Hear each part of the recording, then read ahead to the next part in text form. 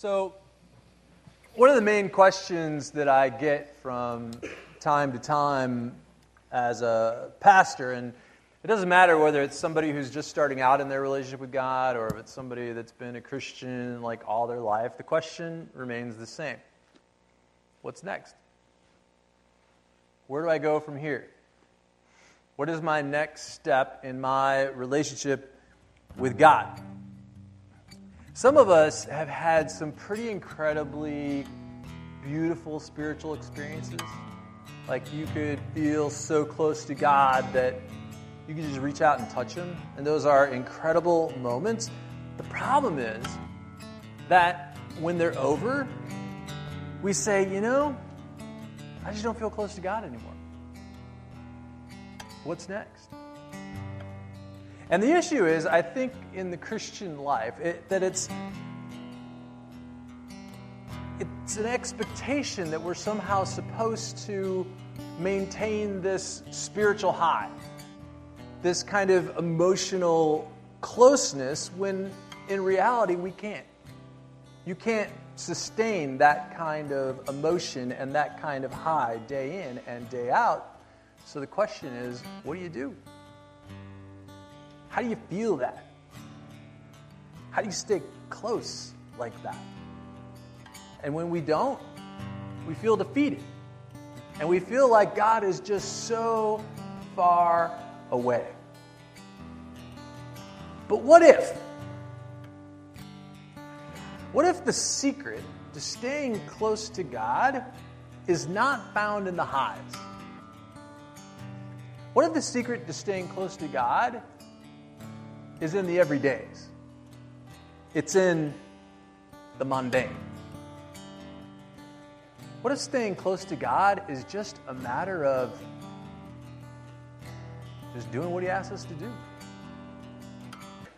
Morning, y'all. Happy Sunday after Easter, whatever that is. Today, I guess.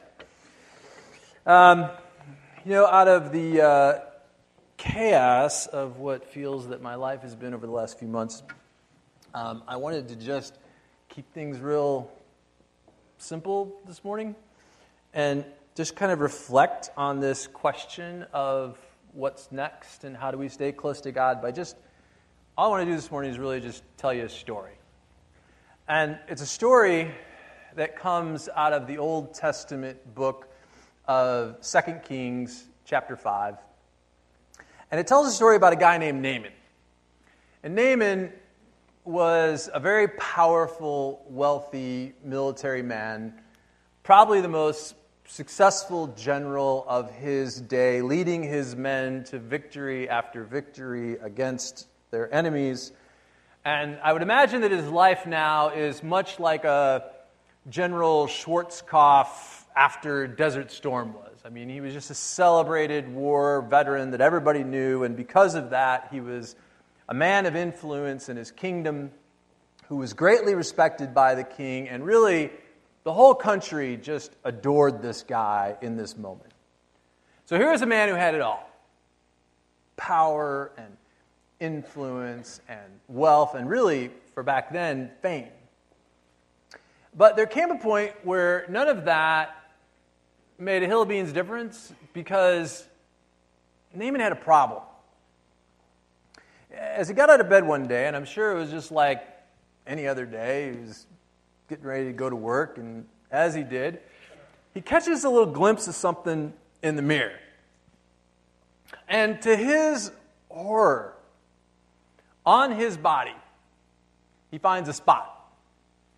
And we're not talking like a little simple pimple spot. This was a spot that would be the first symptoms of one of the most dreaded diseases of his day. And in 2 Kings chapter 5, verse 1, it says, "Now Naaman was commander of the army of the king of Aram. And he was a great man in the sight of his master and highly regarded, because through him the Lord had given great victory to Aram. He was a valiant soldier, but he had leprosy. It was the absolute worst thing that could have happened to this man of influence and power, because not only was he about to experience a very slow, painful, horrific death, he would become a social outcast before he died. He would literally go from the height of glory to being the most adored man in the entire nation to being a man that nobody would come near because of his disease. In many ways, leprosy was probably even worse than AIDS is today. I mean, upon discovering the disease, you actually had to leave your home, your family, your town, and go out and live in what was called a leper colony, where all the other lepers would live from the area, because it was a very, very highly contagious disease.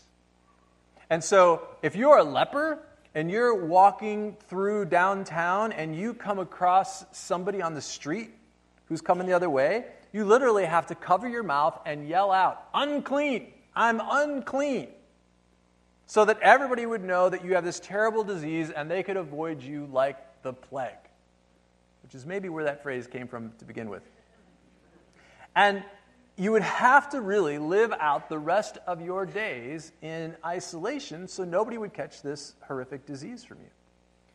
Well, the word got out about Naaman's disease, and there was a young servant girl that worked in his house who had heard about this prophet.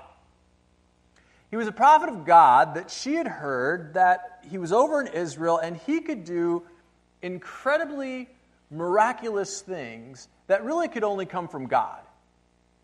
And so Naaman packed up his bags because he had no other options. He packed up his bags and he went to Israel in search of this prophet named Elisha, who was said to have these incredible healing powers.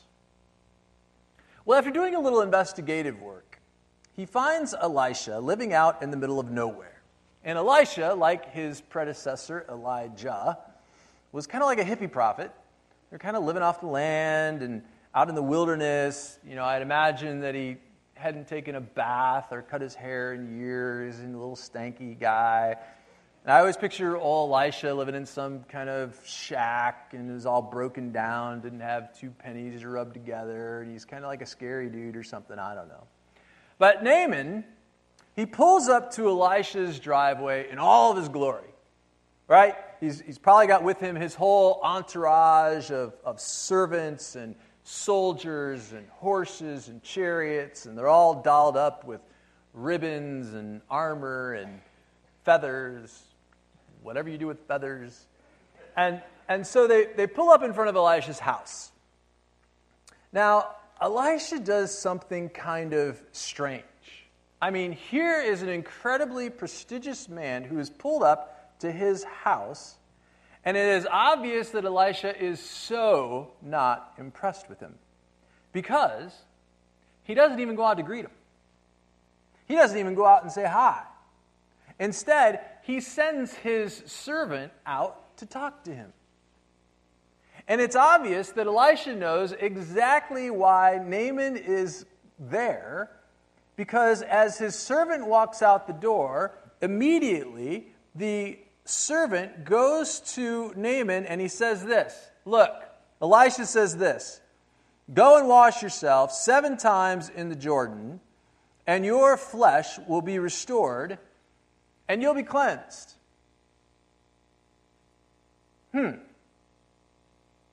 Now, what you need to know in order to appreciate what Elisha has just told this man of prestige and honor through his prophet, through his servant, is that the Jordan River, more than any other river in the region, was the dirtiest, nastiest river in all of Israel. In fact, it makes the Fox River look like it's a sparkling spring or something. It was absolutely just gross. And so Naaman is like completely offended. Who does this guy think he is? Sending his servant out, not even coming to talk to me himself. Doesn't he know who I am? Naaman said, I figured he would just kind of wave his hand over the spot and it would just cure me. But instead, he wants me to go into the dirtiest, nastiest river that I've ever seen and dip myself in it, not once, not twice, but 7 times. What kind of nonsense is that? He could at least pick a river that was like halfway clean. So this very powerful, wealthy man does something incredibly distinguished. He throws a tantrum. Well, Naaman's servants come up and they try to settle him down a bit. And so in verse 13 they say, "My father, if the prophet had told you to do some great thing, wouldn't you have gone out and done it? How much more then if he tells you to do just this simple thing, to be washed and cleansed, that you should just do that?" I mean, they make a good point, don't they? It's like they say to Naaman, hey, if the prophet would have told you to do something great, like go out and fight a lion with your bare hands and bring back his teeth, and then you'll be cured of your leprosy, wouldn't you go out and do that? And you go, oh yeah, I'd do that.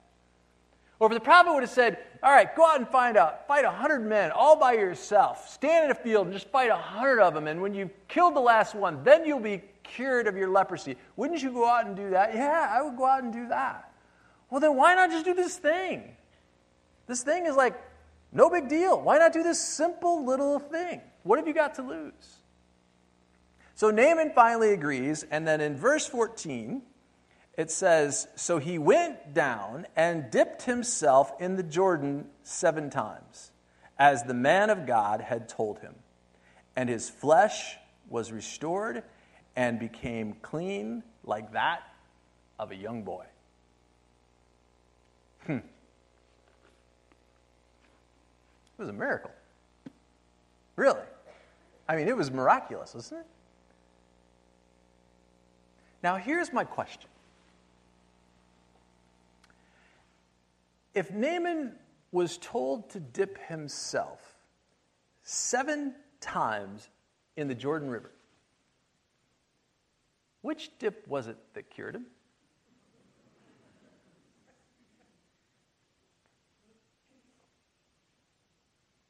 Was it dip number 7? I mean, dip number 7, you have to admit, was a pretty amazing dip, right? Can you imagine going down in the water with leprosy and then coming out with even better skin? It says like that of a young boy. Before the whole thing even started, he didn't have that good of skin. I'm pretty sure dip number 7 was a pretty incredible dip. But what was before dip number 7? Dip number 6. Could there have been a dip number 7 without a dip number 6? So, which dip do you suppose was the most important dip? When you think about it, I bet dip number 1, I bet that was the worst dip. You know, that kind of first step into that gooey, nasty, mucky river. And as he steps, you could hear the sound of the mud, like just sucking his feet in as he walks into the muck and goo. You know what I'm saying? Dip number 2, he's probably got wet leaves all over him, and he's probably just disgusted, just picking these wet leaves off of his body. He's just incensed. Dip number 3, dirt's running all down his face. You just can hear him go, as the mud just like is splattering out there, and it's all stanky and nasty. And dip number 4, I just see something dead floating by.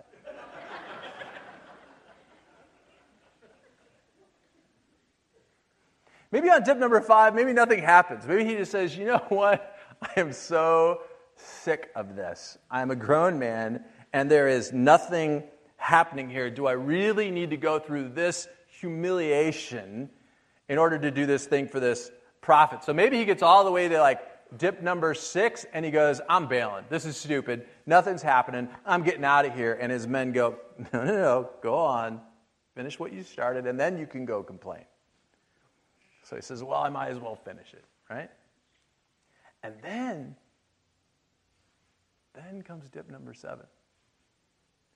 And I can almost see him like coming up out of the water, and he's covered with mud, and he goes, see? Nothing's happening. Nothing happened here. I'm not cured. And he's ticked, and he's walking out of the water, and you could just see his soldiers going, look. And he's like, what? And he looks down, and he sees that he is completely cleansed of his leprosy. Completely healed. It's a great story, isn't it? But it strikes me that this story is a metaphor for the Christian life. One dip, really, really impressive, and the rest of them, pretty uneventful. But even while they may be underwhelming, there are still necessary steps in order to get to the 7th dip. In the Christian life, some days are like the 7th dip. Especially when we first discover our faith, our relationship with God, we give our life to Jesus, and incredible things are happening. You know?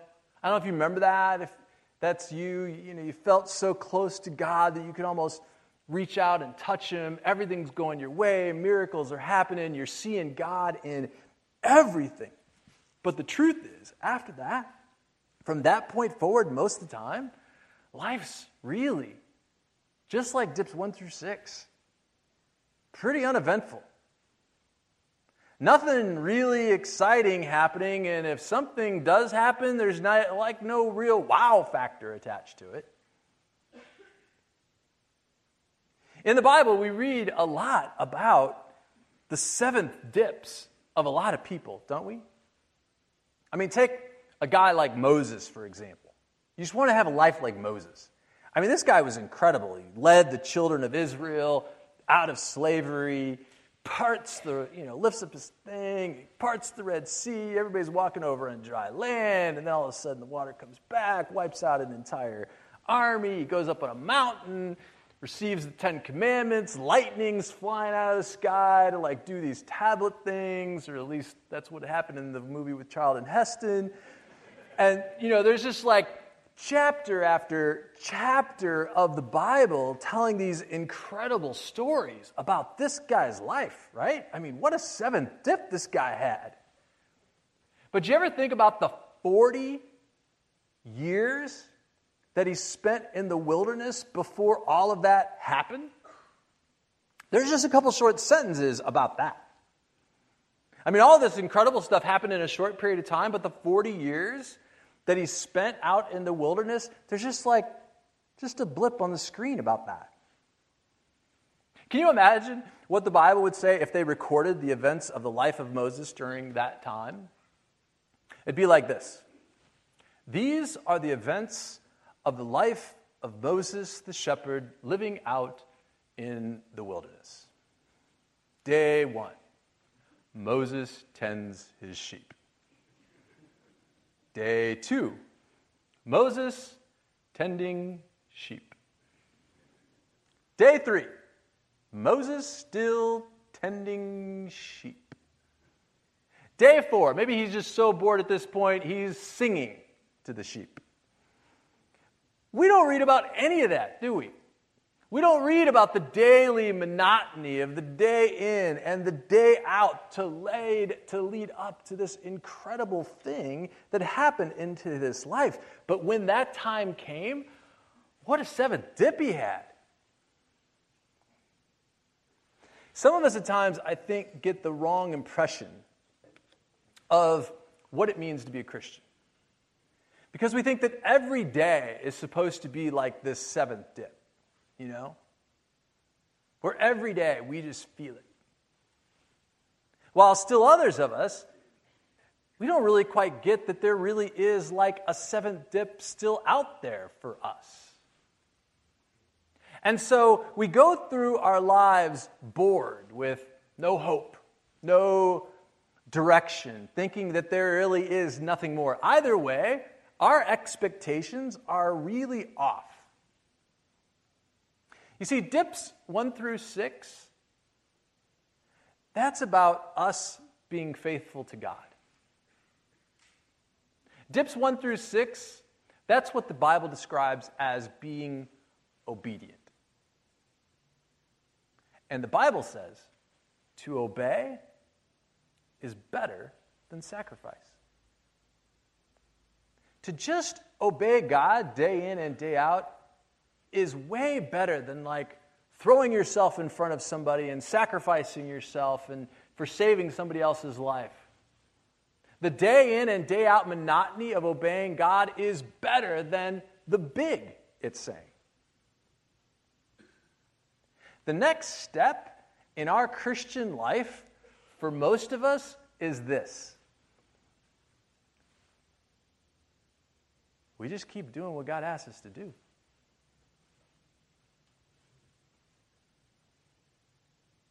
And sometimes there's a 7th dip. Most of the time there's not. But in the meantime, we just keep doing what God asks us to do. There are times when things don't go like I want. And I am sure not feeling close to God. There are times when I am standing knee deep in mud and I feel like something dead just floated by. But I just keep on doing what God asked me to do. That's not to say we don't make mistakes or get off track at times, because we all do. It's just that when we mess up, we pick the leaves off, get ourselves back on track, and just keep pressing forward down the narrow path that leads to Jesus. If you think about it, we're a little like Naaman, thinking that just that day in and day out obedience thing is just a little mundane, you know? But how many of us would, if God were to yell down and God were to show his face and he were to yell down out of heaven and say, you in the salmon shirt in the back, you want to have an abundant life? You want to have a great life? And you're like, yeah, I do. He's like, okay, well, here's what I want you to do. I want you to take a canoe, and I want you to take the canoe all the way across Lake Michigan. And when you get to the other shore, I want you to run 100 miles. And when you get to the 100-mile mark, you're going to go to a forest. And when you get into the forest, you're going to look for a magic coin. And when you find the magic coin, you're going to turn around 3 times, and boom, your life's going to be made. You'd do that, wouldn't you? I mean, if you saw God yelling at you that this is what you need to do to have this like great life, you'd be in that canoe by sundown. Absolutely. But because it's something so simple as just to live your life day in, day out, being just faithful to God, we think it's too easy, too blah. I have to be honest with you, sometimes when I see the 7th dip in other people's lives, I get a little jealous. You know? It's like, God, I'd like to have a bigger share of those 7 dips in my life. I'd like to have a little bit of wow factor here going on right here. But it doesn't happen that way. Most of the time, I'm just picking wet leaves off of my body with like mud running down my face and this stanky water and just...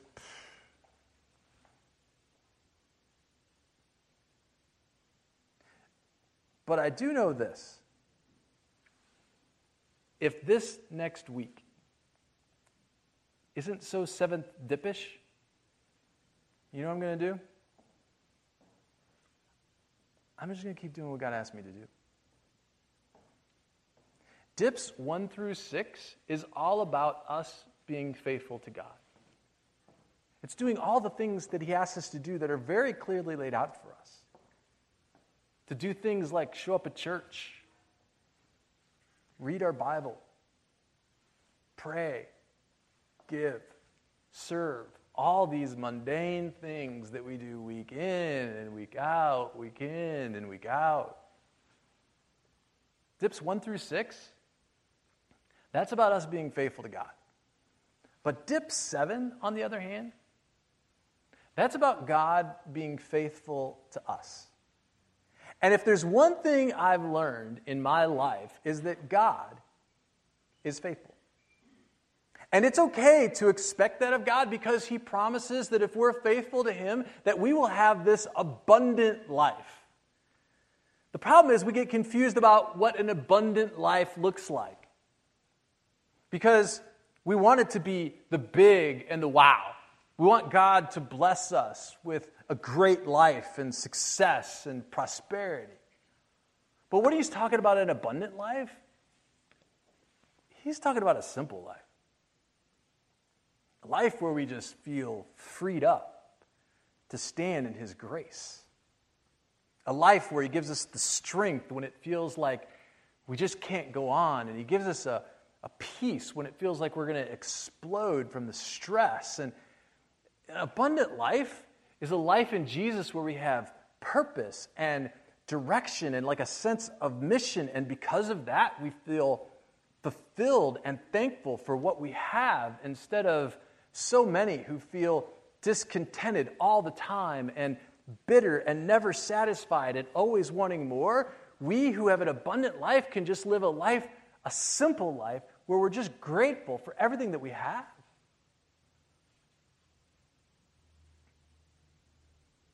I was just in Nicaragua this last week to help to dig a well for an entire village. And this entire village gathers together around this drill rig that we're using to drill this well. And there is just such a sense of joy with these people because they're about to receive clean water for the first time in their lives. Because every day they go to a well that is contaminated and has disease in it, and they crank this well. And they put it into a bucket, a 5-gallon bucket. They put it on their head, and they walk a half a mile to their home so that they can have some water.